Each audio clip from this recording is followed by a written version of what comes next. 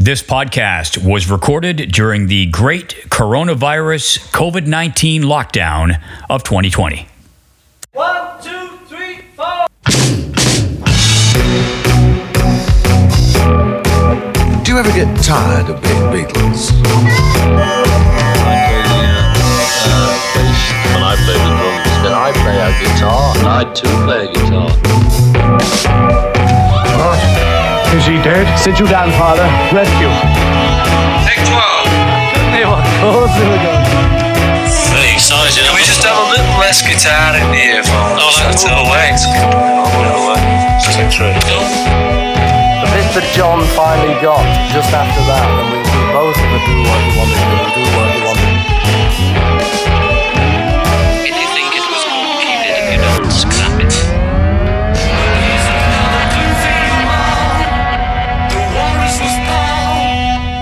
Yeah, it's not bad, that one.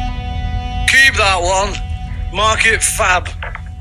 Hello and welcome to The Walrus Was Paul, a series of podcasts hosted by me, Paul Romanuk, during which we will take a stroll along the cast iron shore and peel off the layers of the glass onion with our musical guests as they discuss their favorite Beatles or Beatles solo album. Welcome to episode 1. So glad that you have downloaded it. There are many Beatles appreciation podcasts out there, and I just want to clear the deck and say that this one owes a great debt to the fantastic I Am the Egg Pod with Chris Shaw as the host. I highly recommend that you give that a listen. That podcast features mostly British writers and artists, not surprisingly, as Chris is British and it is produced in Britain. I thought, though, when I was listening to it and enjoying it, I would love to do a podcast like that with Canadian music people. So here we are. My guests today are Jim Cuddy and Colin Cripps from the iconic Canadian band Blue Rodeo. So you have Jim, co-founder of one of the greatest bands in Canadian music history, Blue Rodeo. With writing partner Greg Keeler, he has given birth to so many classic tunes. Try, After the Rain, Till I Am Myself Again. He sold over 5 million albums with Blue Rodeo alone. He has also released 5 solo albums and is already a member of the Canadian Music Hall of Fame and an officer of the Order of Canada. Jim's latest album is Countrywide Soul. You should visit Jim at jimcuddy.com for all things Cuddy.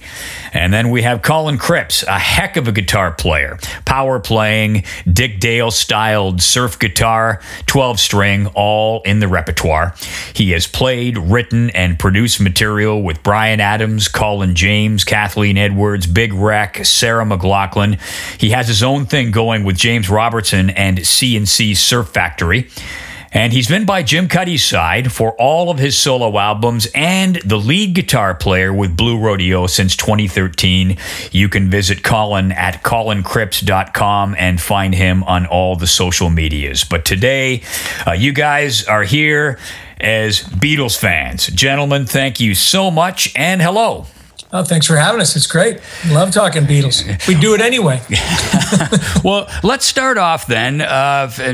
How did the Beatles come into your life, and what's your first memory of the Beatles? Okay, so you guys are too young you are secondhand Beatle fans, as you know. You got them when you were, said, oh, that happened last decade. So I'm the right age, so that when they're on TV, so when they're out in '63, I'm 7 years old, and then we just go from there. So for me, they were the first. I mean, I had listened to AM radio, but they were the first music I heard that I realized was just for us, was just for young people. And I can't tell you how exciting it was seeing them on Ed Sullivan, and they were our Christmas records every year. I mean, we always got I can tell a story later, but the first record we got was a false positive, but after that, we got all the right ones. Colin, what about you?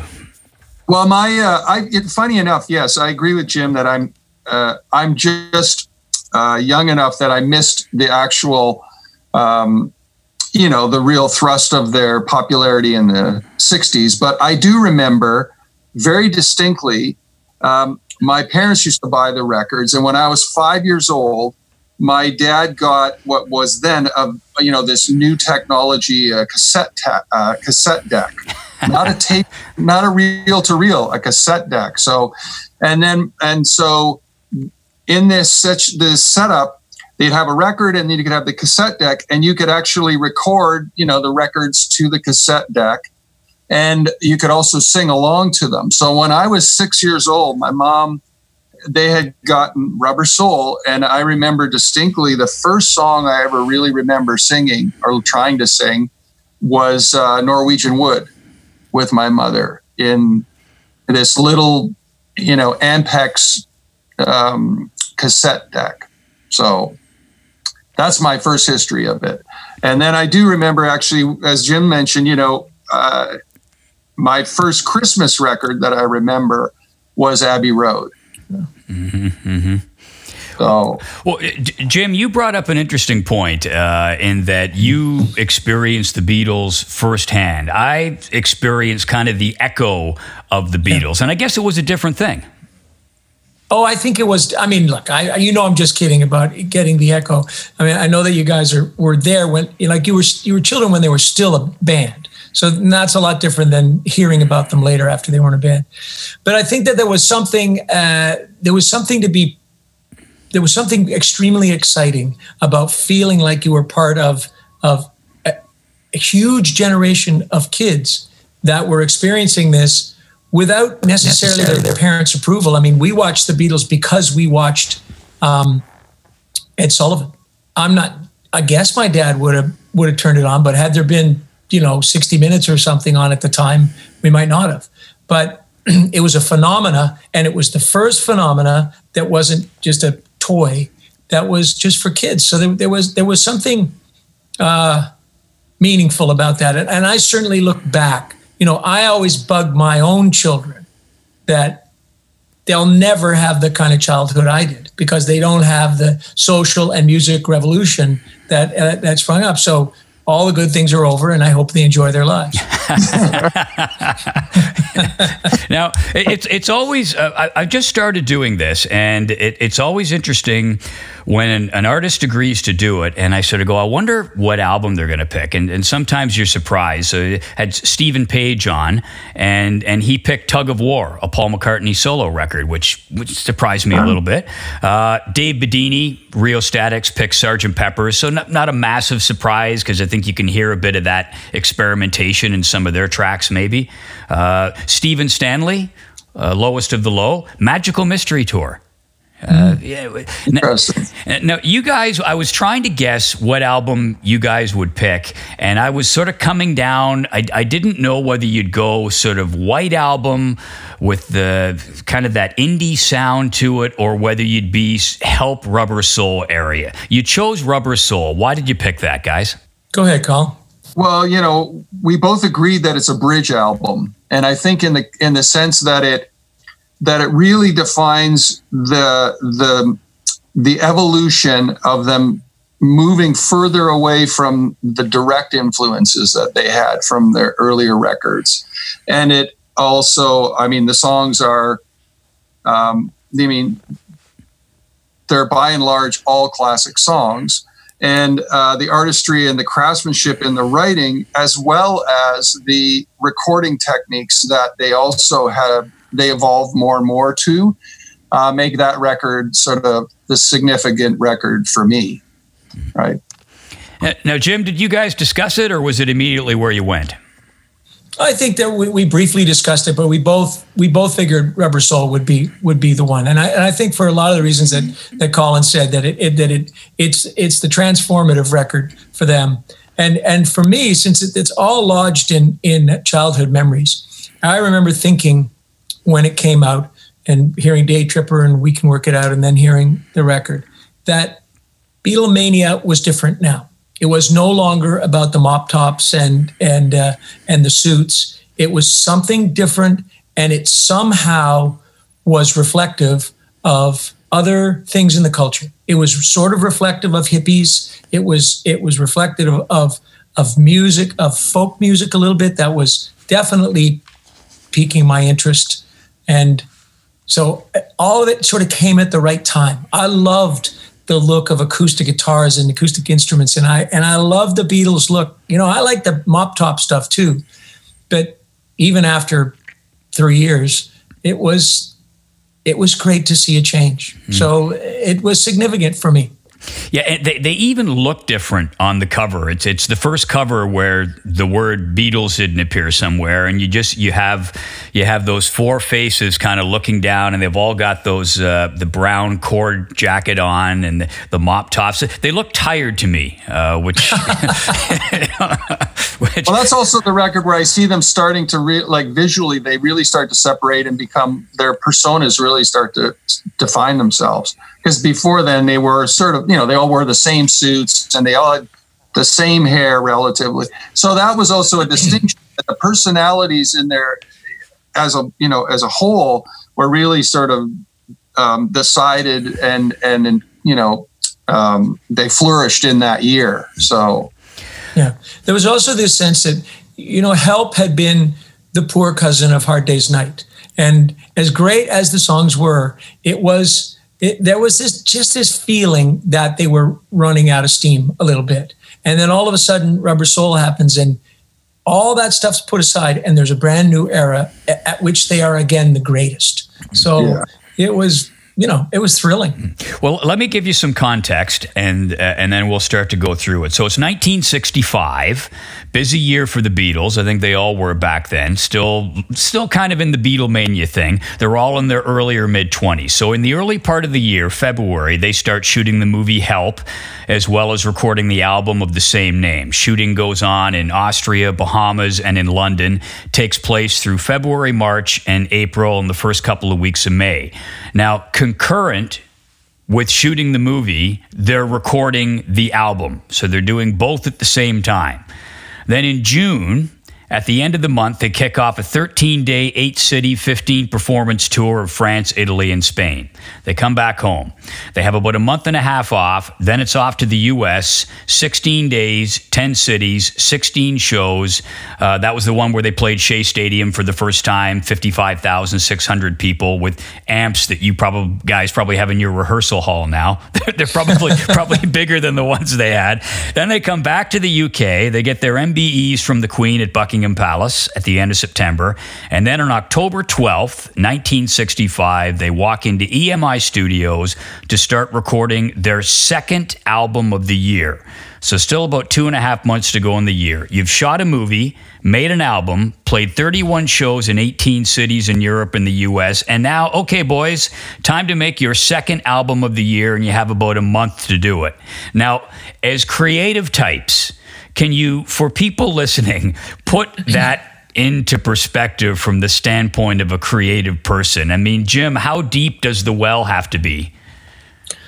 Well, not just the well being deep, but also the fact that they had to change gears. I mean, Norwegian Wood is not like Help. It's not. It's completely different.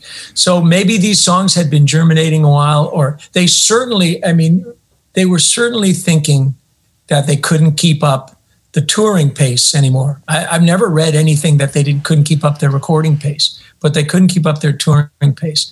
So I would assume that at this time they were just oozing with songs and oozing with ideas, and that what they needed was the right setting to make them in, and the setting couldn't be let's write a bunch of hits for a movie or let's write 10 singles and carry on.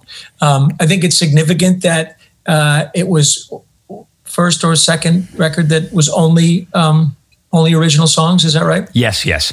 And so and also that there's 2 more songs on the British release than the American release. And so they must have just been firing, all cylinders, just writing and thinking about stuff. And obviously being such creative guys, they wanted to expand their orchestra too. They didn't want to be just Rickenbackers and Hofner bass and just a simple quartet anymore. So I'd assume that they were champing at the bit to get to this moment, even though it just still seems in October they go in and by December it's released. That's still amazing. But they must have been champing at the bit to do it. Colin? Well, there's not much I could add. I agree with everything Jim says.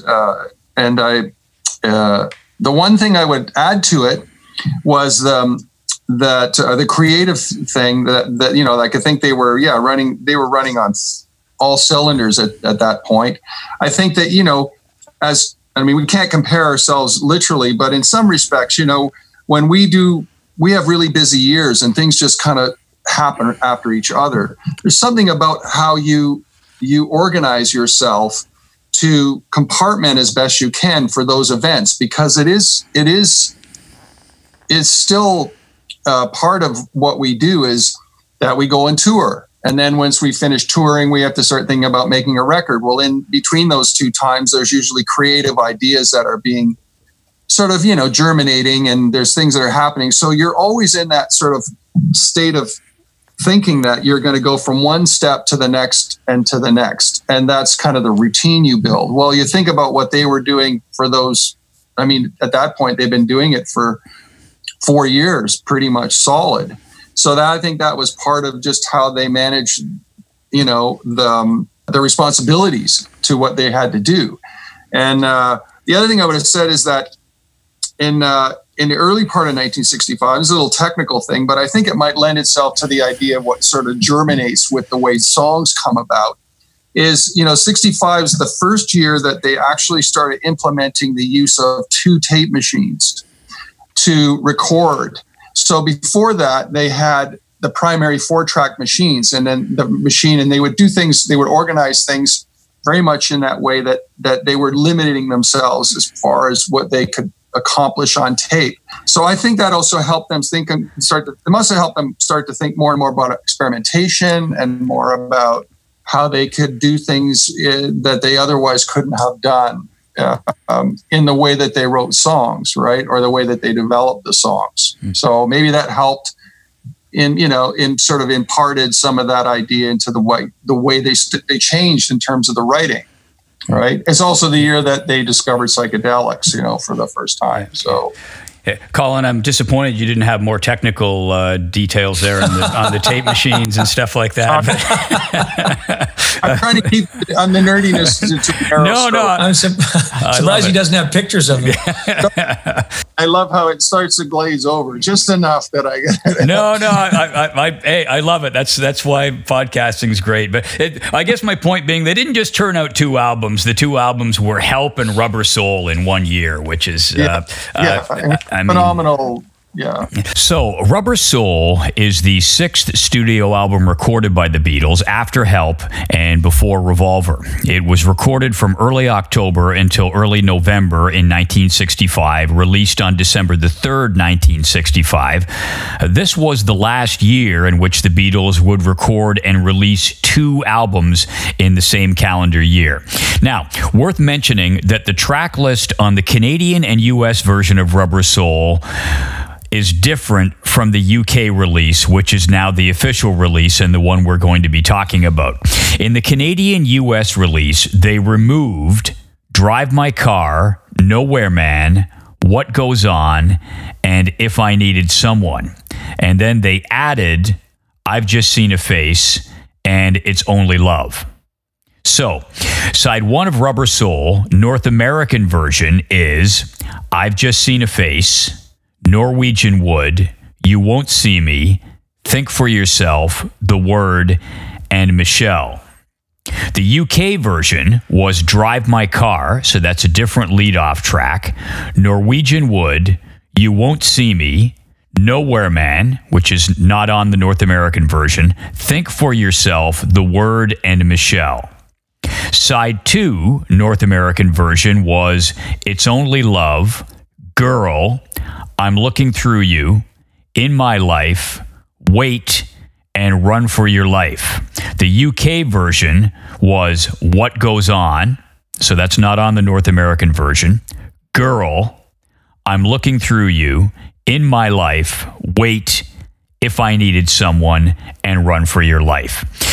Now, having said all that, guys, can you imagine? This has always struck me as strange. You have a group like the Beatles selling millions of records, and the record company comes in and basically cannibalizes your records by deleting tracks and adding tracks. Now, surely that must have ticked them off, don't you think?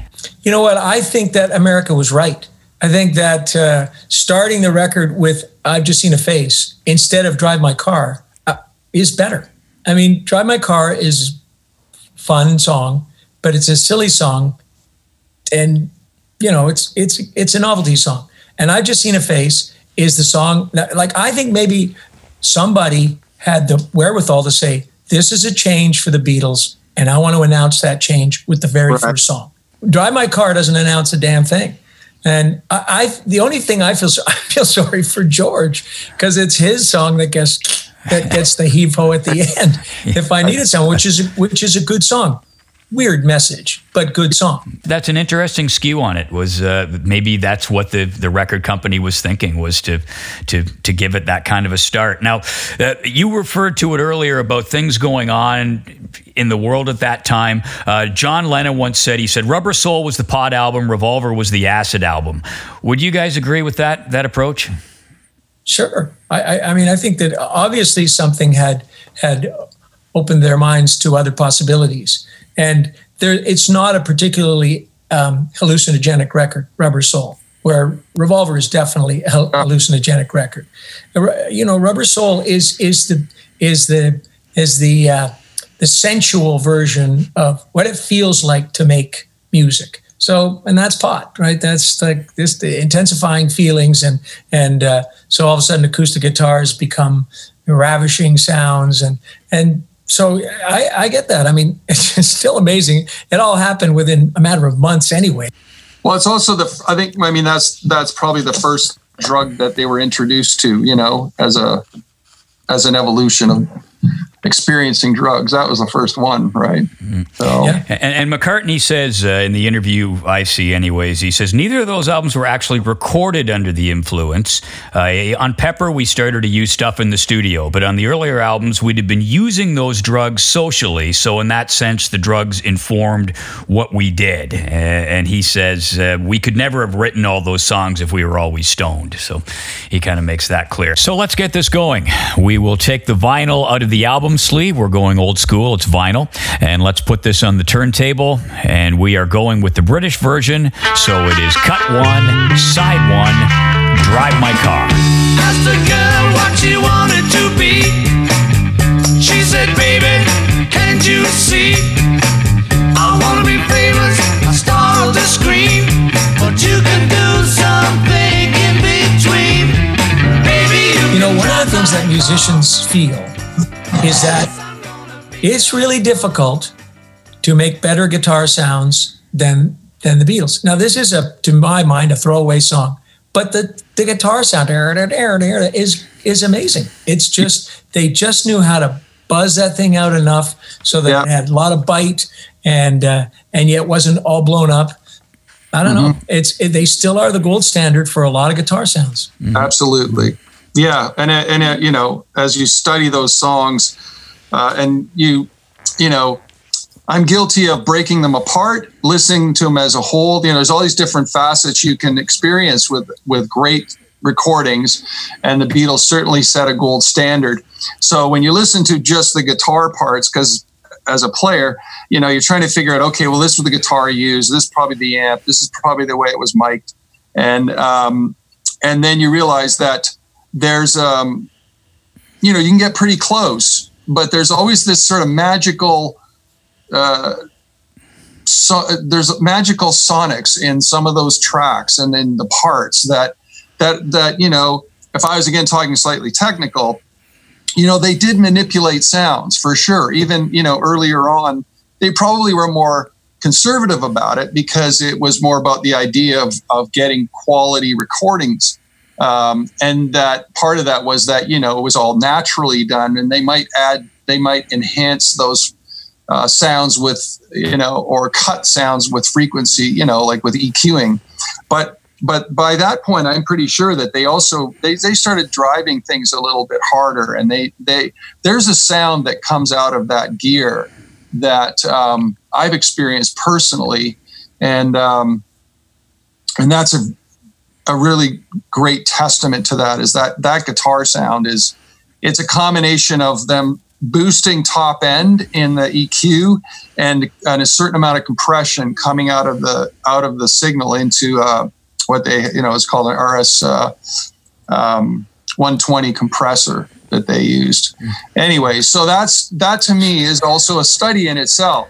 And when you listen to some of those songs and you're fortunate enough to get the isolated tracks, which I've also been, and Jim and I have listened to stuff. I've played them. We've had stuff over the years where you can actually hear the separated tracks. You hear these sounds and you're like, it sounds incredible, on its own. And then you can hear these, manipulation treatments to them. So that's a great song for that. I think it's been treated for sure. Well, from what I've read, heavily influenced by Otis Redding's Respect. So it has that similar, the riffing lines on bass and low guitar, which apparently Harrison was really into Otis Redding and that song at that time. And he and McCartney worked really hard on that sort of bass and low guitar thing. So is that what the distinctive sound is? Well, I think it's also in the top end. Like there's this, as Jim suggests at the beginning, the opening riff, it just cuts.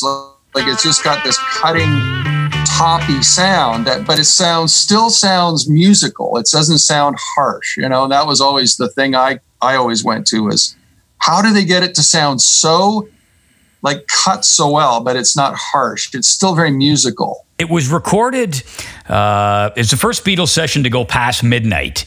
And I had written in my notes, I wanted to ask you, do you prefer to work late at night as an artist, the way the Beatles in their prime seemed to? They'd go in and start their sessions at 10 at night and they'd work right through. Is there some special magical thing to that, or would you just assume be in bed at that hour?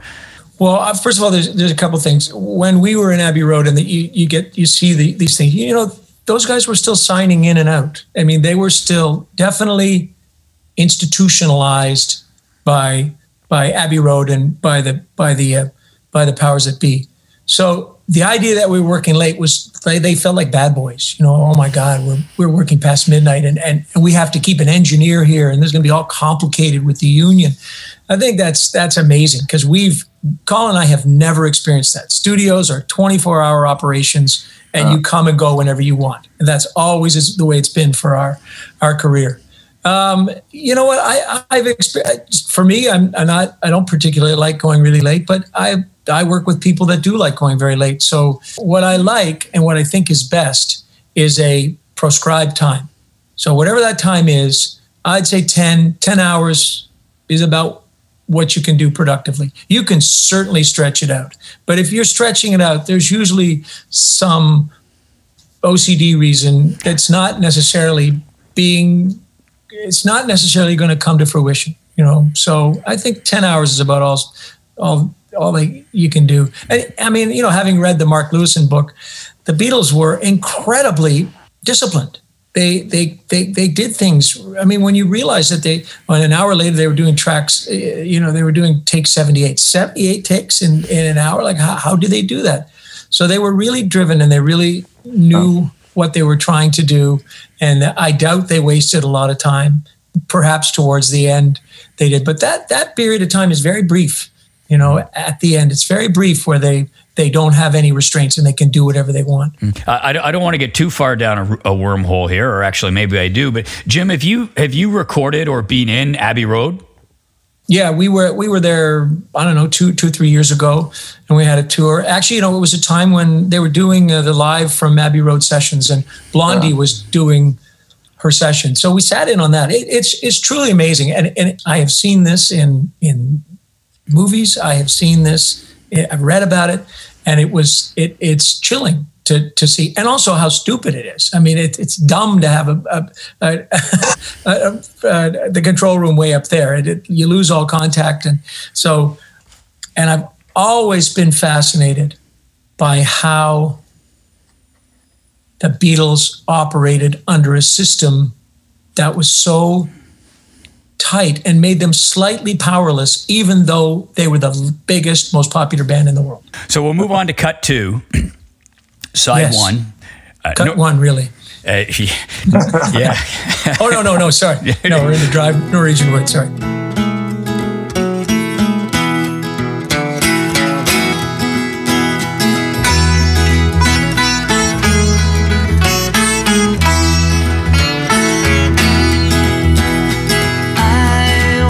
Norwegian Wood. Version 1 recorded the first day that they started work on sessions for Rubber Soul. And not unlike Drive My Car, completely different song, but in that there's sort of a double entendre meaning there. You know, Drive My Car, there's the punchline with hey, well, I don't have a car yet, but when I get one, you can drive it for me. And then with Norwegian Wood, it's no, the guy's not sitting around warming himself by a fire. He's burning the house down and leaving. So you think that too? Yeah, well, that's. I was just going to say that I was always under the misconception that he lit a fire to burn the house down and left. And I don't think that's true. I mean, maybe I'm wrong, but I thought that he is just sitting there in front of a fire contemplating what has just happened, which apparently is this infidelity. Right. I don't know. If you think that he lit a fire, maybe that's true too. I mean, maybe that is true. Yeah, I'm just in an interview that I saw with McCartney. So McCartney says it's a song about John trying to pull a bird. It's about an affair that he had, and then McCartney goes on, and the end of the quote is, "In our world, the guy had to have some sort of revenge because she sent him off to sleep in the bath. It could have meant I lit a fire to keep myself warm, and wasn't the decor of her house wonderful? To your point, Jim, but it didn't. It meant burn the house down as an act of revenge, and we left there and went off." Oh my God! But no, I have been under the impression right to this moment that I was wrong with my childhood impression that he. No. I thought that was fascinating. I'm listening. I think he burns the house down. Wow, she was so nice to him, and he burns the house down. I never ever associated that with the end of the song. No. Yeah, no, I mean, I'm with you guys. I was the same. I thought, well, you know, he slept in the bath and then he got up and he had a fire after she'd left for work or whatever. And then I read that McCartney interview and I was, what? Now, hold on. My story is I thought he burned the place down. When I first heard it, that's what I thought. And it was only subsequently that people told me that's so stupid. He just lights a fire, warms himself, and doesn't Norwegian Wood either burn well or it's the facing. It wasn't, you know. So then I thought, I don't know where I got that arsonist version of that song. You were right. Until right now. I guess I was right. Yeah. You were right. All you doubters. and Colin, your read wasn't that to start with. Completely no. I'm you know, I thought it was the blissful ending of the song where he, you know, he'd had this wonderful night, and then the next day, you know, she's gone, and he lights a fire to warm himself. Totally. Like, what? He just had, he had an affair with a mysterious Norwegian woman. So I don't know. I didn't get that at all. She's Norwegian because she has Norwegian wood in her place. Are you a racist? Well, the interesting musical thing here. So they did a first version, weren't happy with it. The second version was way heavier, and they added the sitar intro, heavy sitar, no bass, no sitar, mainly acoustic. And then on take 4, which is the one that we know, you hear the sitar was dubbed in after the rhythm track was laid down. Now, a couple of questions I wanted to ask you guys. Colin, extensive experience as a producer as well as a player, and Jim, as musically literate as they come. Have you ever completely scrapped a version of a song that was done like they did and said, we're going to start over again? Well, I can speak to Norwegian Wood from this point of view, is that years and years ago, a friend of mine who was a incredibly knowledgeable Beatles fan, he played me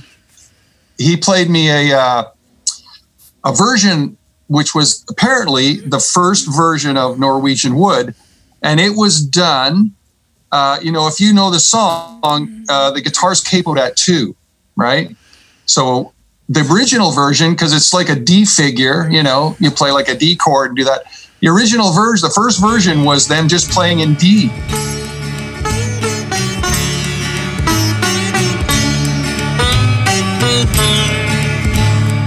I once had a girl, or should I say, she once had me.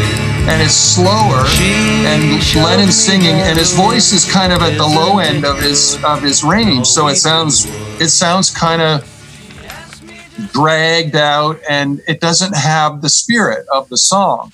So that's the version they did. And then they re-recorded it and went to capo 2 and raised the key.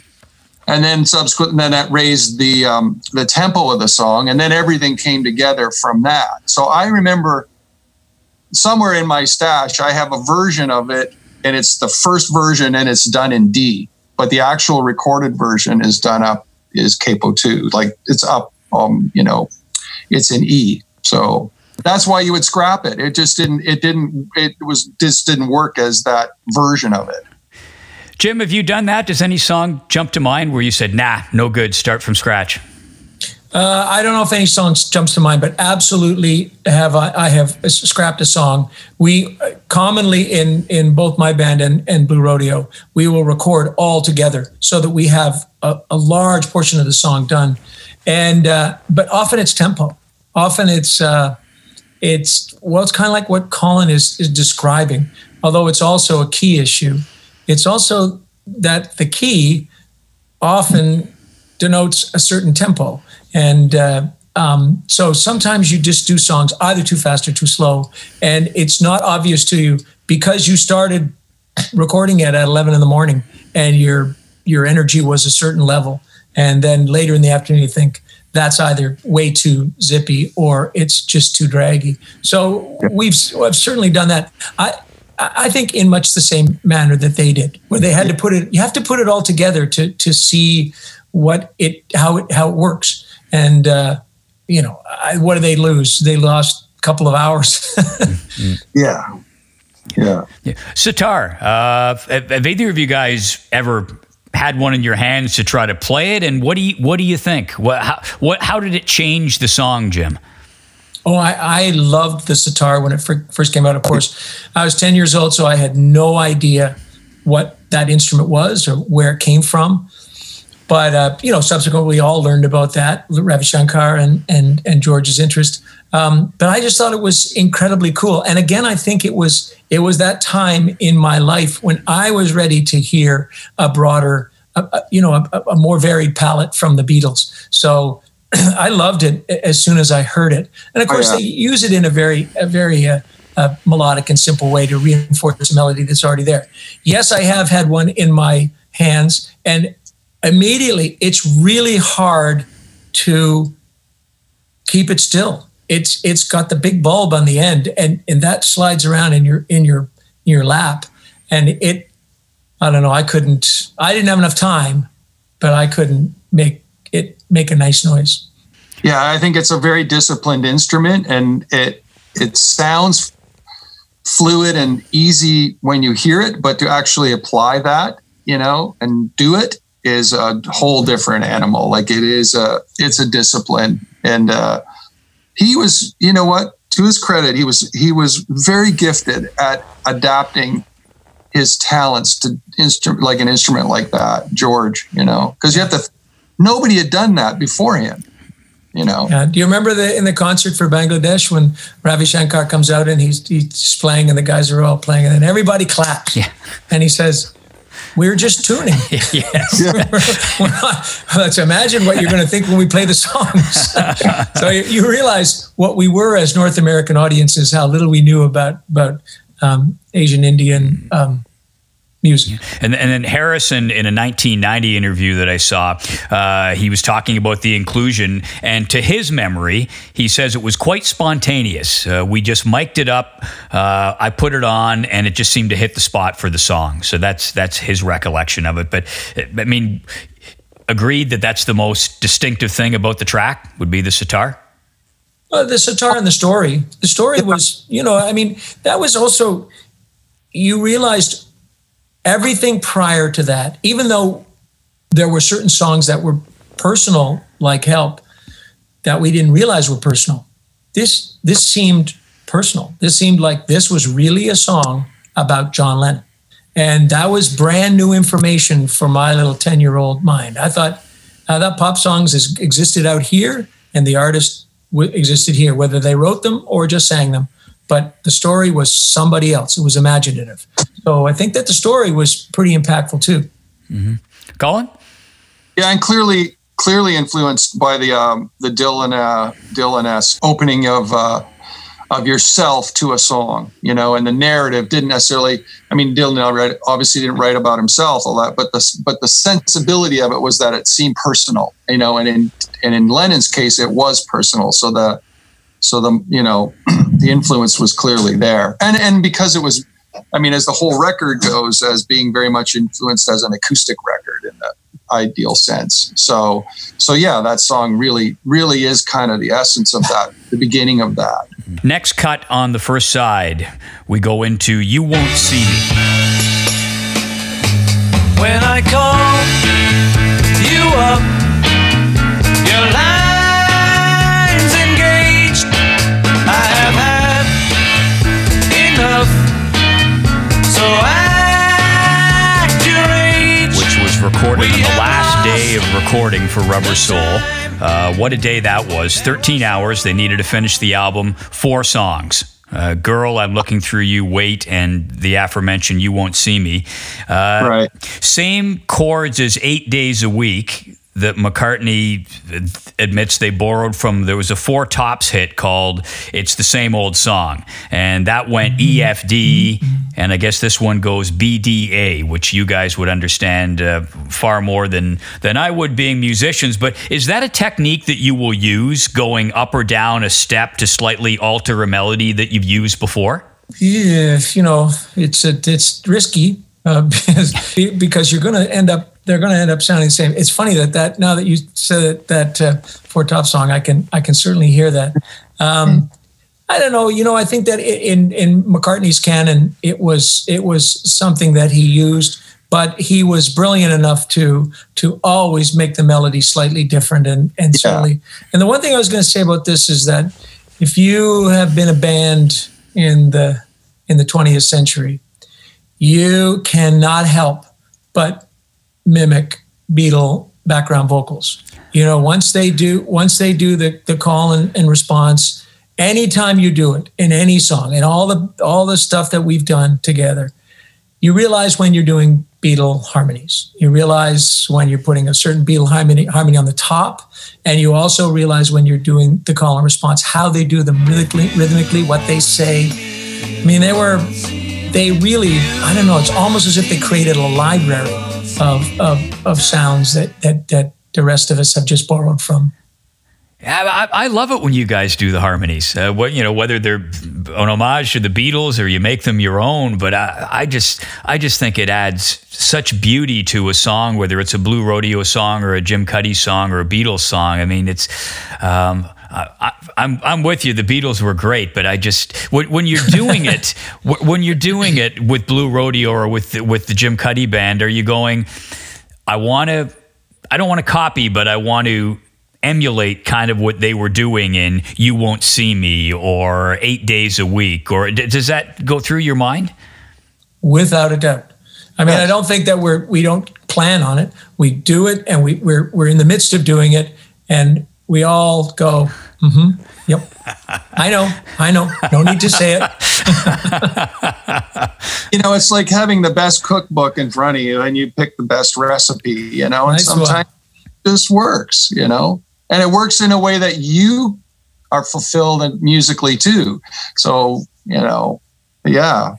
Well, they did set the bar early and they set it high. Well, the song clocked in at 3:22, which was the longest song that they'd recorded to that point, and it got me thinking about long songs, and you guys have both referred to it. This was kind of the album where the Beatles really started to assert themselves more independently. George Martin was still there, of course, but they were starting to do things that they wanted to do. So I looked at an album of yours, Diamond Mine, which I believe was the second Blue Rodeo album. Mm-hmm. So you'd had the first album, which, I mean, when it first came out, it didn't sell as well as you'd like, but then it gathered momentum, and I mean, now it's a monster.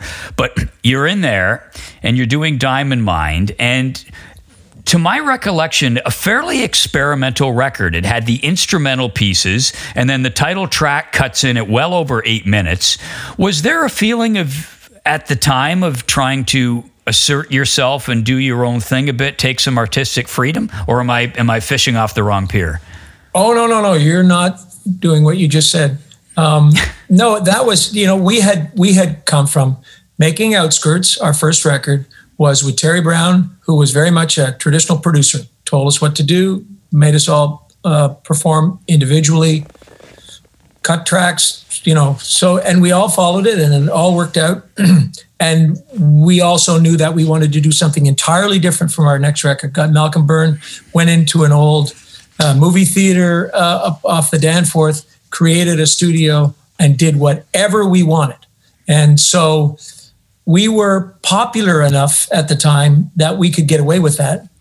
But it was an act of relief. It was, we didn't want any restraints on us and we wanted to do all these songs.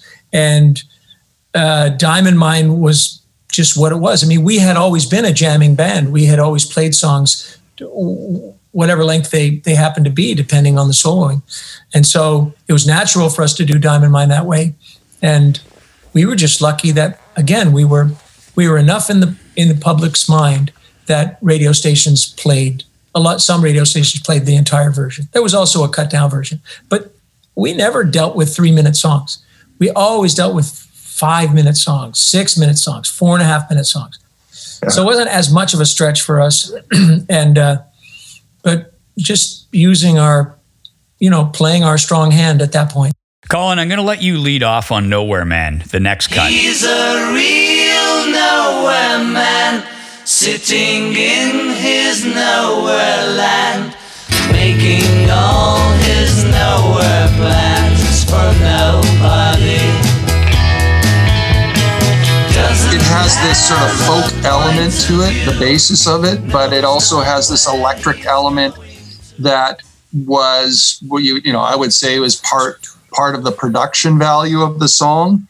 And the most significant, part guitar-wise that everybody always makes note of. And when I was growing up, I could never figure out, how did they get that guitar solo sound, because it's again one of those sounds where you're my curiosity is always, how did they get it, what did they use, and that song is the first time that John and George had gotten Stratocasters in 1964, but they didn't use them. They had acquired them, but they hadn't used them. So it was the first time they used a Stratocaster on a record. But what they did with the solo that everybody knows, first off, it's double tracked, and which was a big thing because they weren't doing a lot of double tracking again. But to my earlier comment about how they're starting to implement the possibility of more tracks because they were using two machines and bouncing between the two, so they could do that stuff more. Anyways. It's a Stratocaster that you'd never heard on a Beatles record before, and they double-tracked it, and the way they got the sound was they did what they call direct injection, and we call that DI now. It's a commonplace technique in recording, you do it all the time. But back then it was new. They called it direct injection. And so it's a Stratocaster going into a DI box, into a Fairchild compressor, into the console to tape. So just that from a production standpoint, it's a very, it had never been done before. It's been done 1,000,000 times now, but back then it had never been done. So again, it was another one of those things where I finally, my friend taught me years ago, oh, here's what they did to get that sound. And then I listened to it and I go, oh, of course it's that. Because the instruments now, the sound, but you just didn't know how they got it. So that song for me represents, to your question, a great musical piece of music, but it is got some production value that is, again, a benchmark. It's a beginning. It's a genesis of something that then became common. Right. Massive amount of treble too. Does that contribute to the distinct sound? That's partly in the compression. Well, it's a Strat, so a Stratocaster, into a compressor. And again, like I said earlier, they had on the console that they used. Now I want to get really nerdy. They used the console they used was called a Red 51 console. They were made by EMI. And that was a console that they basically started it when they started recording in 1963. The console that EMI had at Abbey Road was called a Red 37, and it was then they had the next version was a Red 51. Well, that console had a section for the EQ, which was a treble and a bass, and then you would change out different cards depending on the kind of EQing potential you would have from those knobs. And one was, there was a classical card and there was a pop card, and you would switch them out. Well, the Beatles used the pop card, and then they would be able to carve out or add more treble and bass. So there's also been they enhanced a lot of those signals to tape with more top end, because they knew they were going to go through certain generations in their bounce, the bouncing between tracks. And then by the time they got to the tape transfer for mix, you're always going to lose a certain amount of top end. So they would add it in right from the beginning. Mm-hmm. And that's partly the reason why those records, those sounds always seem to have that top end, that clear, because they actually did, they enhanced it a lot of times to tape. Jim, songwriter's point of view. Sorry, you asked. I want to make a joke, but it's actually really fascinating. I'll keep it short next time. Oh, no. You keep doing what you're doing. But that's why they have editing. No, I love. Hey, if you're listening to this podcast, you're a huge Beatles fan, and that's all great stuff. But songwriter's point of view. I mean, it's a clearly, I think, anyways, to me, Jim, a confessional song, something more. He's giving something of himself. Do you get that out of it? For me, I think that this was one of the mind benders. 10 years old, I'm listening to Nowhere Man, and I think this means something. This is John pointing a finger, gently and kindly, but pointing a finger. And then, having the backup as, isn't he a bit like you and me? But no, I think it's the You song that became so from the 60s on, that became such an important song of wagging a finger at somebody and saying, you are doing this, you are doing that. And again, it's a very gentle version. But I wanted to ask you guys, for some reason, I remember this as a single from that record. I know that We Can Work It Out and Day Tripper came out first, but was this the first single from Rubber Soul? It was only released as a single in North America. It came out on February the 21st, 1966, so about 2 months after the album release, and it was the first single off the album in North America. It was Nowhere Man, backed with What Goes On. It was a number one single in Canada with that very distinctive ooh la la vocal. So that little part in ooh la la la, that little background, every band in the 20th century, the latter part of the 20th century, has done that. We have all done ooh la la la, ooh la la la, to have a backdrop to somebody singing. All you have to do is smile and say, yes, I know we're doing this. Yes. So we come to the first George Harrison song on the British release. Think for Yourself, one of two Harrison pen songs in the record. The second one to be recorded. What you want to do, I know where you're going to. Think for yourself, 'cause I will be there with you. And the most notable feature of the song, from a technical point of view, is that two bass guitars, both played by McCartney. One is a standard bass, and the other was and I don't know if it gets used much anymore. You guys would know better than me, but it was the notorious fuzz bass that got used an awful lot back in the 60s. Is that still a thing? Oh, yeah, for sure. I use fuzz bass in CNC a lot, There's different ways to do it. One is that you literally, because it's always a pedal, or a device, you either go straight into the device or you sort of split it out and you have the clean bass sound and then the fuzz bass sound, and you blend a percentage of them together. Sometimes the clean sound's a little more prominent than the fuzz sound. So that may have been the case in what they did back then. Jim, Rena, I'm on a Zoom call. Sorry. That's all right. Hey, it's we're all recording at home. Jim, think for yourself. Is it just kind of a filler track? No, I don't think one of Harrison's greatest. No, I don't know. I think it's a good solid track. I think it certainly fit, and it also, because I'm referring more commonly to the North American version. It's the first song that had some bites, that had some excitement, and so it, you have the poppy, the folky, and then all of a sudden you have this one from George that has a little bit of rock and roll to it. So I thought it was important in the running order of the record, and no, it doesn't seem like a weak track to me for George. And then on the British release, that goes into The Word, which was, this is interesting. This is one of the first Beatles songs that McCartney actually admits they wrote under the influence of weed. So he says, this is his quote, he says, "We smoked a bit of pot, then we wrote out a multicolored lyric sheet. The first time we'd ever done that. We normally didn't smoke when we were working. It got in the way of songwriting because it would just cloud your mind. But he said, we did this multicolor thing with this song. Does it sound like a pot song to you, Jim?" Well, if it sounds like a pot song, it's not a great endorsement for writing on pot.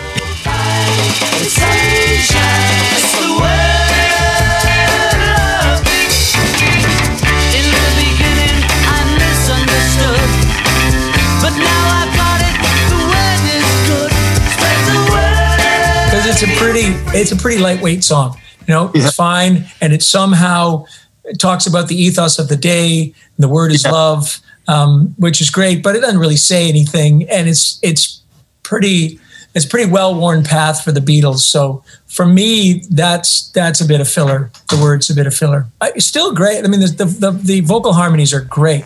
It sounds so amazing, but it's a bit of filler as a song to me. The thing I read about it was that the word was sort of a early slang term to sort of, you tell your people or in your group that, hey, have you heard the word? And the word was like code for, have you smoked any weed? It does highlight that kind of unique drumming style that Ringo had. The left drummer playing a right hand kit. And so during the fills, he'd come off the snare to the toms, leading with his left hand, sort of going backwards. Gives him a really unique sound, and I think you can hear it on this cut. Jim, what's your take on Ringo as a drummer?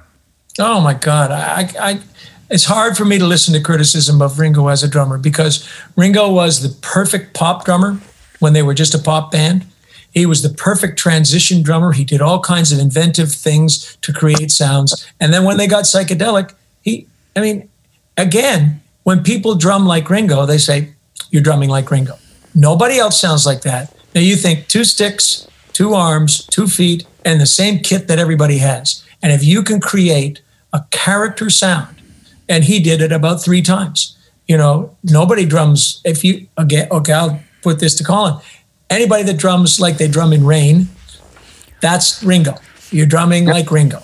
The splashy hi-hats in the early puss stuff. I think he was absolutely brilliant, and I think that it's much harder to create an identifiable character with an instrument than it is to be a virtuoso. That's what I think. And I also think that he was incredibly inventive in the parts that he did come up with for those songs. They seem like they were always there. They're the perfect accompaniment to those songs. And he had to come up with them. Or as a group, they had to negotiate that direction. And that absolutely, the talent involved in that is immeasurable. And, people just think, well, yeah, he was just banging on some, has nothing to do with that. It really doesn't. He evolved as much as they did. It's never felt like somebody, in this way to say, well, he kind of got left behind. His patterns or his ideas or his contributions didn't evolve every bit as much as their songwriting and the performances did. It absolutely did. And then the first side on the British release closes out with Michelle. Interesting McCartney talking. He says, it was a tune I'd written in the Chet Atkins finger-picking style. There's a song he did called Trombone with a repetitive top line. So he played a bass line while playing a melody. And that was an innovation to McCartney at the time. Classical guitarists did it, but no rock and roll guitarist had played it. And he based the song on that finger-picking style. You can really hear that when it gets pointed out.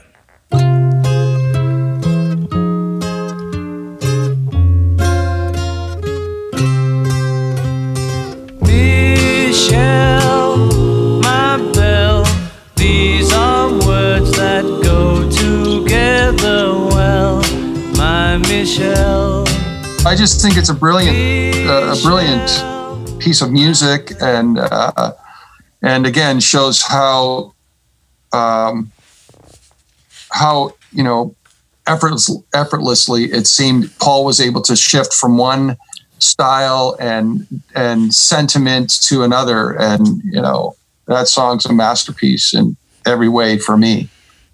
Well, I like the fact that whenever the Beatles said they copied something, you have to think about it just to hear what they copied, because they were so original that even their copies sound original.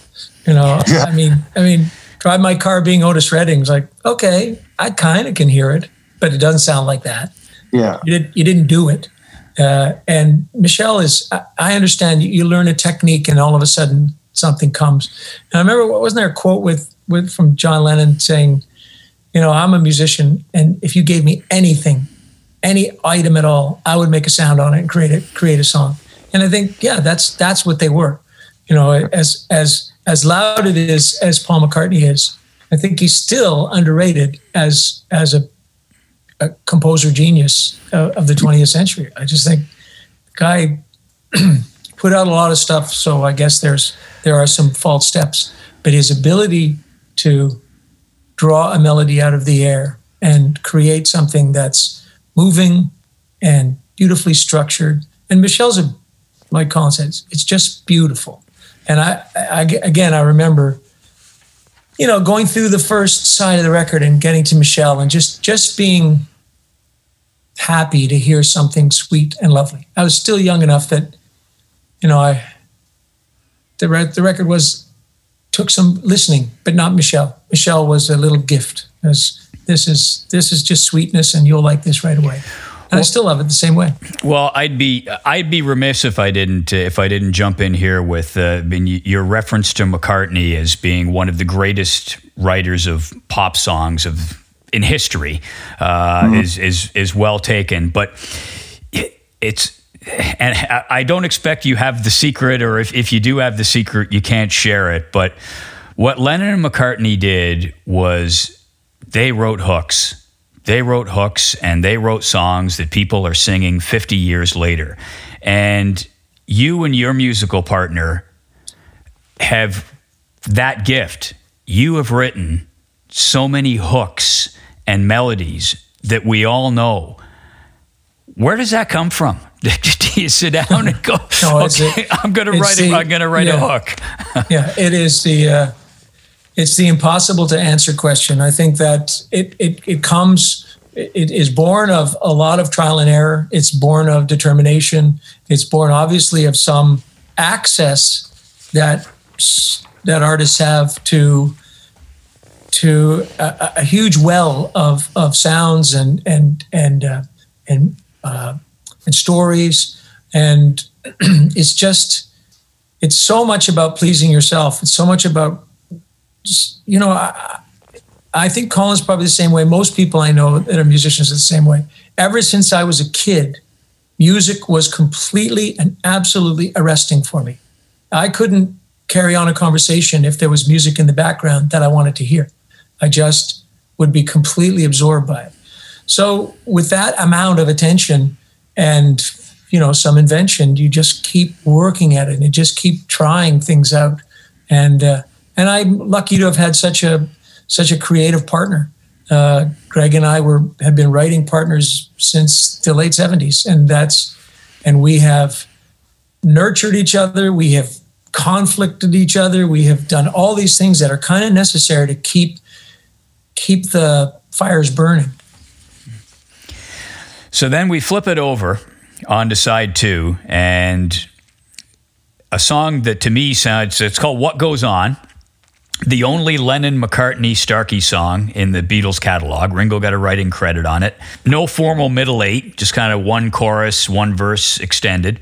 But to me, Colin, it sounds, if Carl Perkins didn't walk into the studio and play guitar on this track, then George, you can hear the influence in George Harrison, can you not? What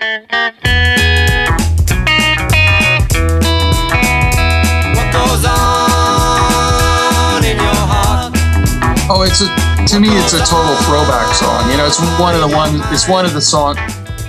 probably the only songs on the record that definitely has that homage to the earlier time. And Ringo's sensibility, I guess, the way that maybe he felt himself in the band was his character as a singer and his character as a persona, with a bit more of that, that earlier rock and roll, the country meets early rock and roll style. And it made the song fitting, right? Also, it's like one thing to have a song that you either are given to sing, which obviously happened with him, or that you're involved in, but it has to be the right fit, So they always seem like the songs Ringo did, they just seem like the right fit, So, yeah. No, they left this one off of the North American release. Jim, are you shaking your head or nodding your head? Good call or bad call? Well, I was doing no. Well, it's replaced by "It's Only Love" on "It's Only Love and That Is All." That's a better song. Yeah. Oh yeah. Than What Goes On. I'm sorry for Ringo, and I know that Ringo had to get his due, but "It's Only Love" is a great song. So I know they used all these anyway, but again, I don't think that was a good choice. Yeah. Your views on the lineups of the two albums, I've never heard put out there before. It's an interesting take you have. So you take the North American album as you think it was better sequenced. Oh, I think it was much better sequenced. Yeah, I think even those two things, starting off with "I've Just Seen a Face." It's a brilliant start. I'm not sure. You know what? It seems to me the way that the British record is sequenced is just get all these songs on there, and make sure. It's kind of funny that Michelle's 7th, but it just seems like they just banged them on. Like "Drive My Car to Norwegian Wood." Colin, would you have done that? Bad sequence. Bad sequence. It's weird. It doesn't. One doesn't set up the other. I've Just Seen a Face to Norwegian Wood. Just a smooth transition. So I agree. And I would have left What Goes On off the record too, if given the choice to put together, a sequence as we're going. So B-side or maybe rarities collection. Could be. I think what was funny is that was our first, most of my generation, it was our first hearing of that Carl Perkins guitar, that kind of picking country guitar, unless we came from families, like Basil Donovan that only listen to country music. And now maybe this is sacrilege, but George does it just well enough. He's not good at it. He does it just good enough. And I bet you that wasn't one take. I bet you that, because you can hear some of them, you think, I don't know. If they'd had another go at that might have been better. But it still isn't. I didn't know any better. I just thought, this is cool guitar. I don't know what this is, but it sounds so cool. And then, of course, I would hear the radio. I'd hear Johnny Cash say, that's where it's from, or they're ripping off the Beatles, you know. Yeah, and right. that guy's really good at it.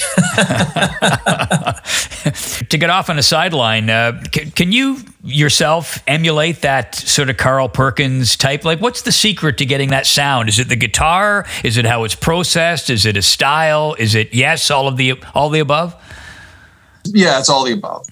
It really is. Guitar, you know, there's a slapback echo sort of component to getting a certain of the classic rockabilly, rock and roll, late 50s, you know. And then there's the Chet Atkins, as you know, as he mentions that he was influenced by Chet Atkins. Well, you know, like Chet Atkins was the gold standard of being able to do, you know, alternate style picking, playing. There was a group of guys in the 50s who were just incredible at that. And Chet Atkins was probably the most popular guy. Mm-hmm. So, you know, George is extracting this version of it, which really served well. And it was, you know, it bridged him in this way of becoming that style of guitar player, but also I still hear all of his pop sensibility in his playing. And that's what I love. So, you know, it did him really well. But as Jim suggests, you know, it wasn't masterful. You know?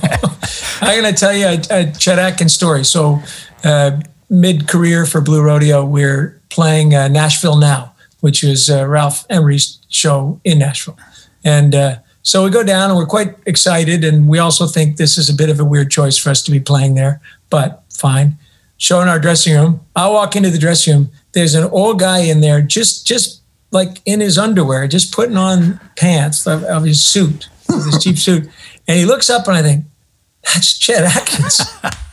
And I said, oh, I'm so sorry. And he said, no, we're sharing this dressing room. I said, you're Chet Atkins. They make you share a dressing room? And he said, this is Nashville, man. Oh, that's Atkins. That is a great story. That's a great story. So we'll move on in side two. Second track on the British version is Girl. Oh, girl.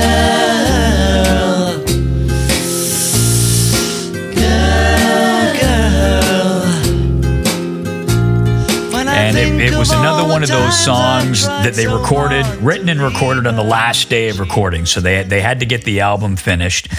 And a bit of humor. The humor in this, the Beatles, there were lads from Liverpool at the end of the day. They were Scousers. So you have in Penny Lane, you have Fish and Finger Pie, which is you can figure it out. In Day Tripper, it sounds like she's a big teaser, but one of them is she's a prick teaser. So they snuck that in. And then in this one, the song called Girl, the backing vocals, they're not going dit dit dit, they're going tit tit tit tit tit. I just, when I read that, I thought, oh, you sly boys, you sliding that past George Martin up there in his shirt and tie in the control room. I say, boys, was that tit you were saying? No, George, it was dit. So, but aside from that, Jim, what does this song do or not do for you? It'd be interesting to see how many bands would admit that they've done the tit tit tit thing too. We certainly have. It's a beautiful song. You know, it's a beautiful melody. It's beautiful backgrounds. It's just one of the pure pleasure tracks on this record, and yet it's still, you know, she's the kind of girl. It's still pointing a finger, and that worked so well for Lennon, pointing out everybody else's flaws. True enough. Yeah, no, he did. He loved to write those songs. I mean, the great line, right? A man must break his back to earn his day of leisure. Like a very, as you say, Jim, very pointing the finger. Spoken from the back-breaking work of a rock star. Yeah. Colin, does it have a bit of a Beach Boys vibe to it at all with the vocals? Yeah, I would say because it's the tonality of the voices is softer, you know, maybe. I don't hear it otherwise, to be honest, you know. I didn't know if you switched out the tit tit tits for the la la la la that the Beach Boys like to do, maybe. Maybe. There were a lot of bands doing like sort of those kind of percussive background parts. You know, that was definitely out of the sort of Motown R&B. I think that's probably more where it came from.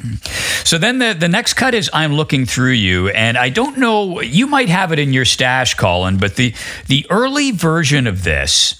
The album version, the one that's on Rubber Soul, is a remake of a first attempt that eventually saw the light of day. I think it was on one of their anthology albums. The first attempt was a G major key, and it was a little slower and tougher. And then the finished version, I believe, is in an A flat major, which isn't a key that gets used a lot, I don't think. No. Starts off in sort of a waltz time and then slips into 4/4.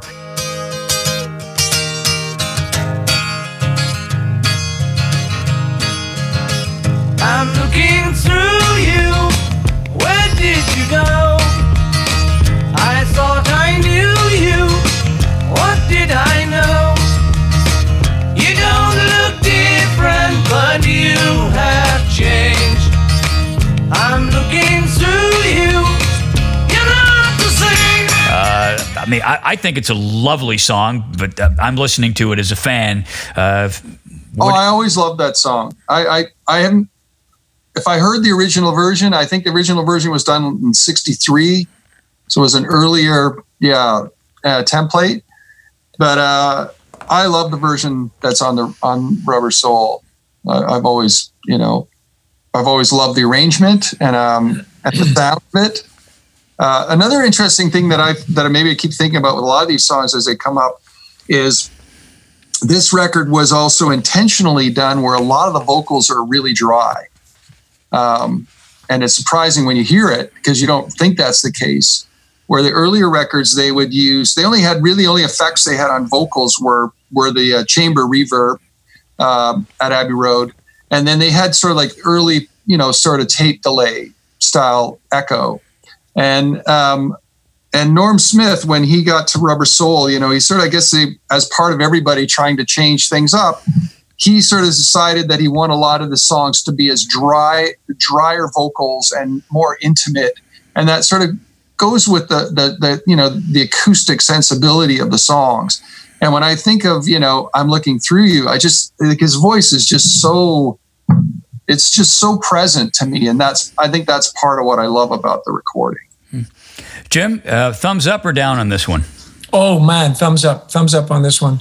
And one of the things I was going to say is that the Beatles were so good at writing middle eights. So they get the verse and the chorus and all the instrumentation. And then in the middle, there's assumedly 8 bars of something that, tell me why did you not treat me right? They just never missed. I mean, everybody tries to do some form to adapt their melody to some form, to change it in the middle of a song. And the Beatles just could, they could do it so easily. And I know sometimes they did it by the two writers writing different things, but just in terms of taking your melody, doing an adaptation and then coming back to your melody, this is a beautiful example of it. And it's got the great, guitar figure at the beginning that everybody learns to play, and it's an absolute stellar song. If you get the chance, pull out the version on the anthology because it's I love it, but it's different. But it starts off with sort of a. And they do the hand clap, and then the guitar sort of comes in, boom, boom, boom, boom, boom, boom, boom, boom, boom, and it's very different, but different key and slower, and maybe a little more plodding. But it was interesting just how they went from that and then ended up with this. If you want to do a little Beatles nerdy thing, it's worth giving a listen. Different, but you have changed. I'm looking through you. You're not the same. And then this goes into cut 11, In My Life. And John Lennon later said, this was my first real major piece of work that was about my own life. This is a piece of brilliance. This is an absolutely beautiful song. It's sincere, and it's got a beautiful melody, beautifully put together, beautifully recorded. John Lennon being sincere, not sneering, not pointing the finger. And it was, it endures as one of the great, maybe one of the top 10 Beatles songs of all time. Yeah, it does everything that you want a great song to do. And it has a timeless quality, obviously. It's been interpreted countless numbers of times by artists since it was written. And that's also, to me, a testament of the greatness of a song, is that how it's adaptable by many different genres or styles or cultures. And, that song certainly does that. So let's just do one little criticism of it. Remember, this was written by a 25-year-old man. And it's like he's looking back and saying, all these things I've forgotten in the last 4 years, in the last 2 years. Yeah. What exactly are you talking about? So there is a slight absurdity to the age of the composer. But barring that, it's a beautiful song. No, that's very true. I mean, but then you think about composers, through the ages, and their work belies their age, or their wisdom, so to speak. Sure. No, I get it. I understand. Well, how the hell did they know what that is? Feels like at 17, right?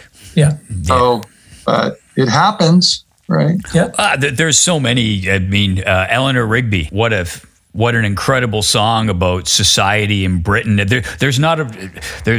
I was lucky enough to live there for almost 10 years, and the line resonates with me, the line, wearing her face that she keeps in the jar by the door.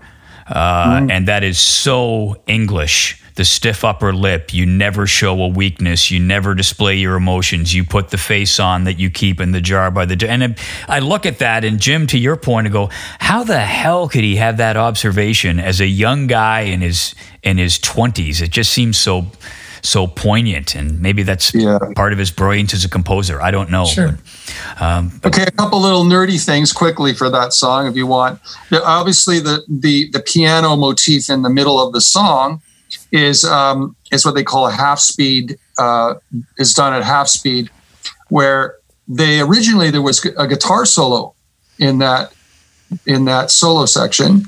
They opted to not use the guitar solo, and they re-recorded, and George Martin does it sounds like a harpsichord, but it's actually a piano, but it's recorded at half speed because they wanted it to sound a certain way. As much as they wanted to use that part, they wanted it to sound more shortened and decayed in terms of the piano sound. So that technique, George Martin figured out as a production thing to do that, where you would literally run the tape. They ran their tape speeds at 15 IPS. So when it came to that section, they slowed the tape down to half, played it at an octave lower, played it as a sort of slower octave lower, and then put the tape back, because you could never really play that. I mean, I'm sure there's some piano players could play it, but it's not a physically easy thing to do. That is a first All-Star team nerd fact. Like, that's good. That is quality stuff. That is really good. Yeah, that is great stuff. So then out of that, you go into Wait, which had been kicking around for quite a while. Originally written for the Help album back in June. And then they came back to it again on that last day. And it's instrumentally... George Harrison's pedal tone guitar maybe is the thing that makes it stand out. Jim, isn't it? Am I wrong? Is it sung by the two of them? John does part and Paul does the other part. Wait till I come back to your side. We forget the tears we cried. They haven't done that in a long time either. But yeah, you can just hear the beginning. Well, I guess he did it a lot on Help, but you can hear the swell guitar in the bum bum bum bum bum bum bum bum. Yeah. That's a good one. Not first All-Star team, but it's a good one, and it's a great vocal performance from both of them. It's really, really high and and assertive, and it's really great. Well, and then the next cut is If I Needed Someone, which was the first Harrison track recorded for Rubber Soul, finished up on the same day. They finished it up the same day that they started In My Life, for some context as to what they were doing that day. I absolutely love the 12-string Rickenbacker, and this is such a showcase for it. Jim, you're smiling and nodding your head. You too, Colin. I mean, I love the sound of the instrument, and it has that Byrds sound to it so much.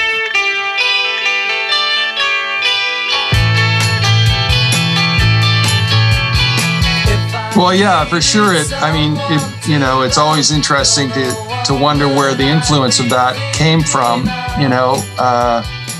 George had the Ricky 12 first. I won't get super nerdy about Ricky 12 strings, but I can tell you that his is number 2. It's not number 1, but his is the second one made. And but by the time that song came around, obviously the Byrds were already kind of coming into full force with everything. So the Ricky 12-string sound was very popular. And that song, the thing that also makes that song really ringy and bright is, the capo's, it's capoed at capo 5. So it's not only high, as a Rickenbacker 12-string sound, it's high in terms of its pitch, like he's playing up pretty high to get that motif. Right, it's capoed at the 5th fret. So I've always loved the song because if you play a Ricky, and there's certain sort of go-to songs that Jim and I both, we're both like, oh yeah, well you got to learn how to play this song on a Ricky because it almost gets you into the club, right? So they're not easy to play.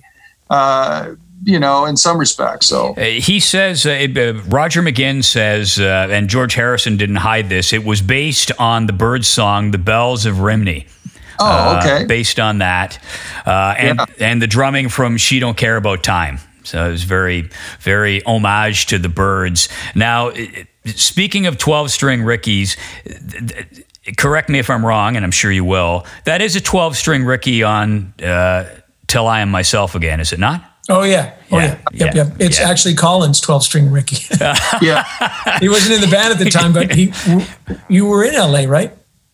Yeah, no, I somehow, I was in LA. Yeah. So we used his. Loaned it to them. I loaned it to Greg, because you've been using it in our, Greg and I played together in Crash Vegas, which, and I was playing the Ricky right out of the gate in that band. So I think that influenced, and I'm sure you had a Ricky once, but you had a 6-string, right, Jim? I had a 6-string. Yeah. Yeah. It's one of those guitars I never should have let slip away. Well, let's just talk about, there was something, I loved George as a kid. I thought he was a cool Beatle, and I loved the fact that he was kind of second string, and I just loved it. But there was always something about his songs that was a little off-putting. And often it was the lyrical content. And this one is a perfect example. The Beatles, especially John Lennon, and we're coming there next, they could exhibit some really full-blown sexism in their songs. And this one, apparently was written to his girlfriend who became his wife, right? Patty Boyd. Yeah, Patty Boyd. And it's like, carve my number on your wall. Maybe you'll get a call from me. And if I needed somebody, you'd be the one I would choose. And you should be thrilled that I'm telling you this. Yeah. Even as a kid, I didn't understand why it was off-putting, but it was off-putting. And which is funny considering I never even thought twice about the lyrics of the next song. Oh, yeah. The most hideous Beatle lyrics of all time. Well, just to stay with this for a second, though, it's a lot of George's songs with the Beatles have that kind of like grumpy old man quality, right? Like, Don't Bother Me. Piggies. Taxman, he's whinging about the tax that he. We could all write that song, of course, but he had that really whingy quality, and it's funny because from afar you want to go, you're in the Beatles. How bad can things be? Right. But and he certainly ended up being, by any account that you read or see, he ended up being a very peaceful, loving man. He was good to his friends, but there's often a little cringeworthy element to the lyrics of his songs. Mm-hmm. And this one's right up there for me. I like the song, but I don't like the lyric. Yeah. Guys, I have two nerdy guitar questions for you when I have you here. So first of all, Colin can probably answer this one. How the hell do you keep a 12-string Ricky in tune and sounding the way it sounds when you play it? What's the secret? You have to be patient with the tuning, and you'd have to know how to tune one. And you just learn those two things. There's no real secret to it. It's just patience and learning the tricks. Somebody will teach you the tricks. I was taught the tricks. I've passed them along since then. But Colin, there's also this sense that you get a good one or you don't get a good one of the 12 strings, right? Yes, absolutely. And there's also, like any guitar, sometimes you get really great ones. And I was very lucky that the one I've had since 86, and is a 67. I call it the Summer of Love Ricky because it was made in June 67. But I got a really great one right early on, so that really does help for sure. I thought I read that you have a vintage Gretsch on perma-loan from Colin. What? No, I have a Gretsch acoustic guitar. I have, but you know what? I try not to mention it because I've had it now for about 14 years, and I just keep hiding it in my house. So when he comes over and just a little scan, he's not going to see it. Sorry. He's gotten that one day. I actually just said, you've had that guitar longer than I ever had it. So yeah, it's a beauty. Yeah. It's a beauty.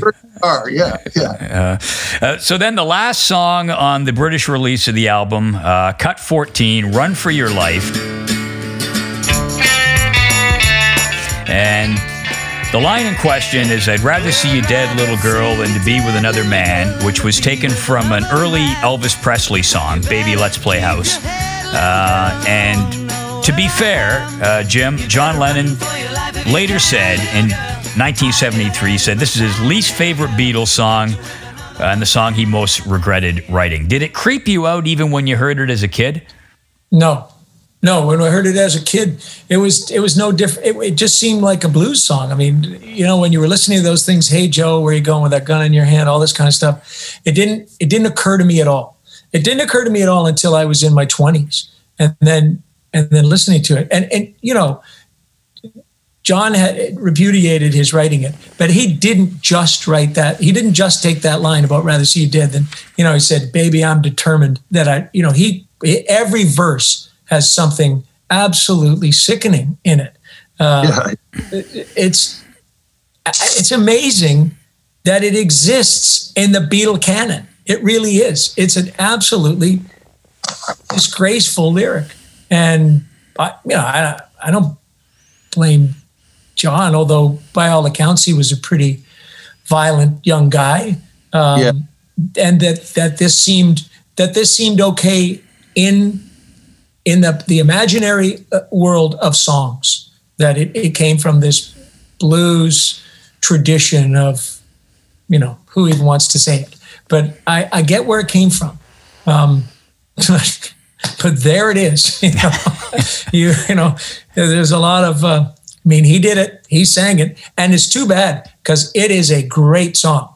Without those lyrics, it's a great song. It's got really good guitar parts. It's got really good vocals. But, whew. Apparently he never did it. He never performed it beyond the recording, right? Yeah. That's it. Only time he ever did it. So. Right. It's not like there was a whole bunch of other opportunities. Yeah, true enough. True enough, but they did still play after that, so he could have. Yeah, sort of. They did 13 dates, and then they did 8 dates in the summer, and then they're done. Yeah. So not a lot of cover versions of this one. There's not a lot. Are there any? Did anybody cover it? I couldn't find one example. Okay, that's good. Big philosophical question, and not pertaining particularly to this song, but songs don't always date well. But most of the Beatles, I think, do date well. Is that a fair general statement? Absolutely. You know, I think it does because they're so deeply embedded in my pleasure center. But I don't think everybody feels like that. You know, I remember that our first drummer, Cleve Anderson, he wasn't a big Beatle fan. For him, and he's just a little older than I am, a couple years older. For him, it was too childish.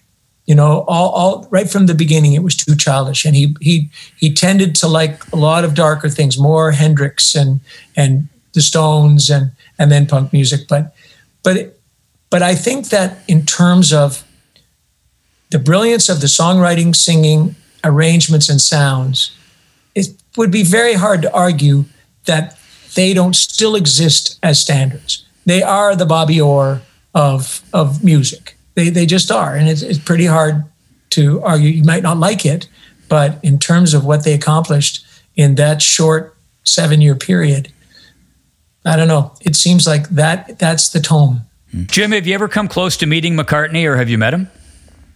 No, I have never come close to meeting McCartney. The closest I've come is Ron Sexsmith's story of being over there for lunch. And you know what? I don't know what I would say.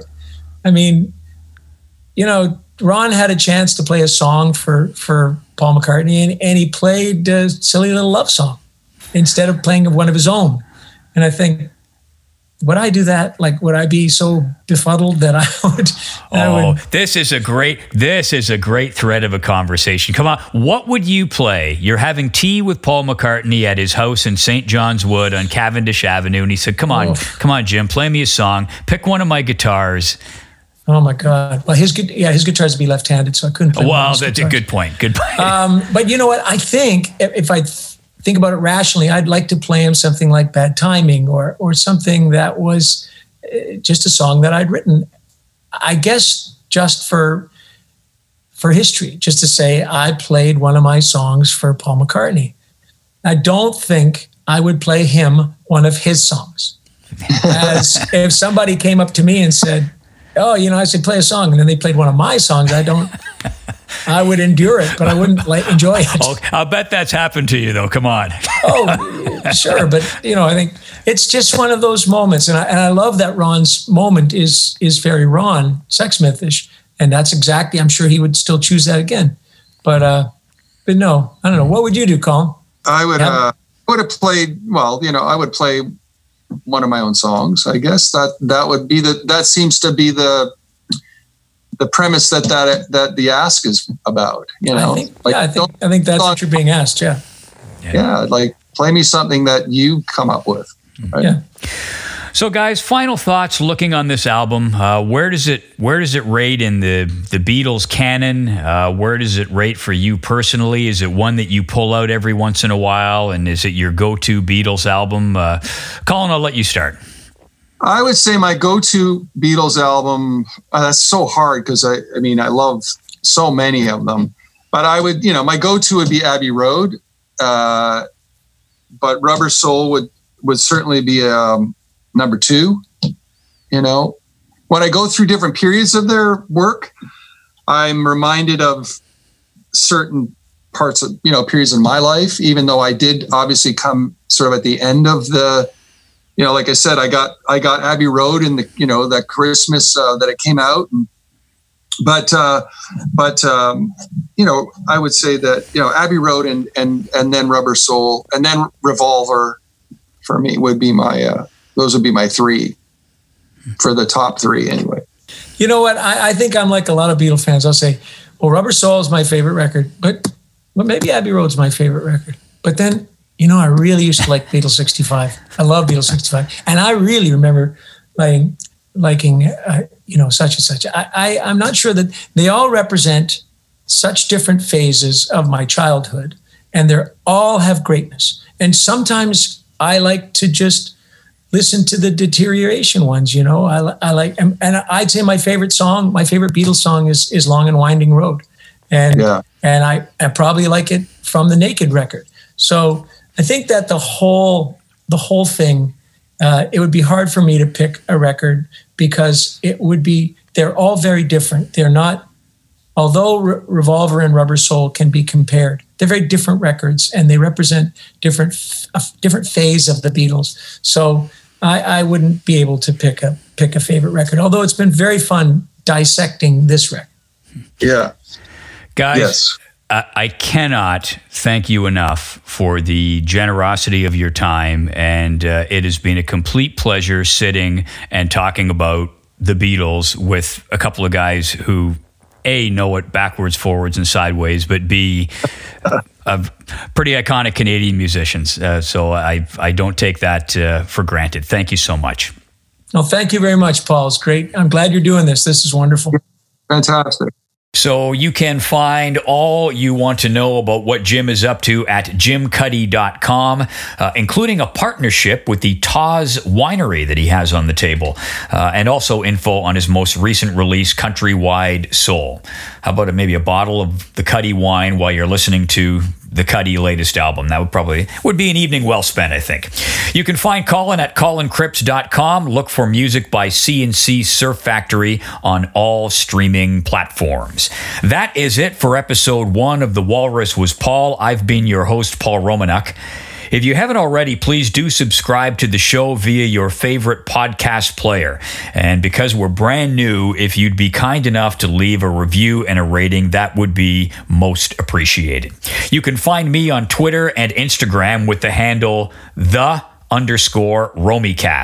ROMYCAST. That's _Romycast. That's for Twitter and Instagram.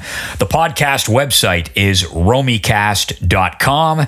And we are also starting up a Facebook group page if you want to discuss the episodes. And you can find that with a search on Facebook. It is the Walrus Was Paul podcast.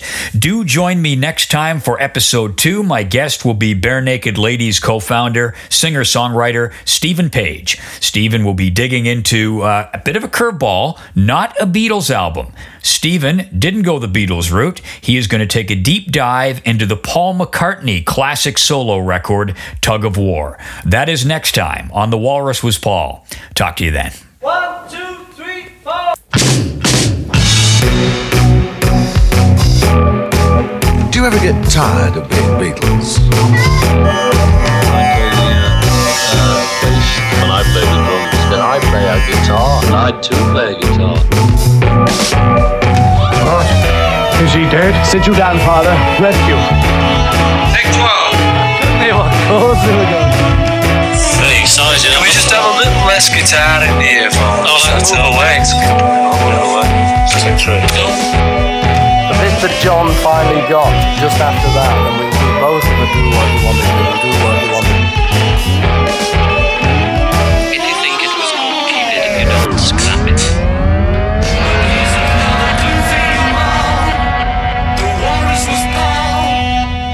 Yeah, it's not bad, that one. Keep that one. Mark it fab.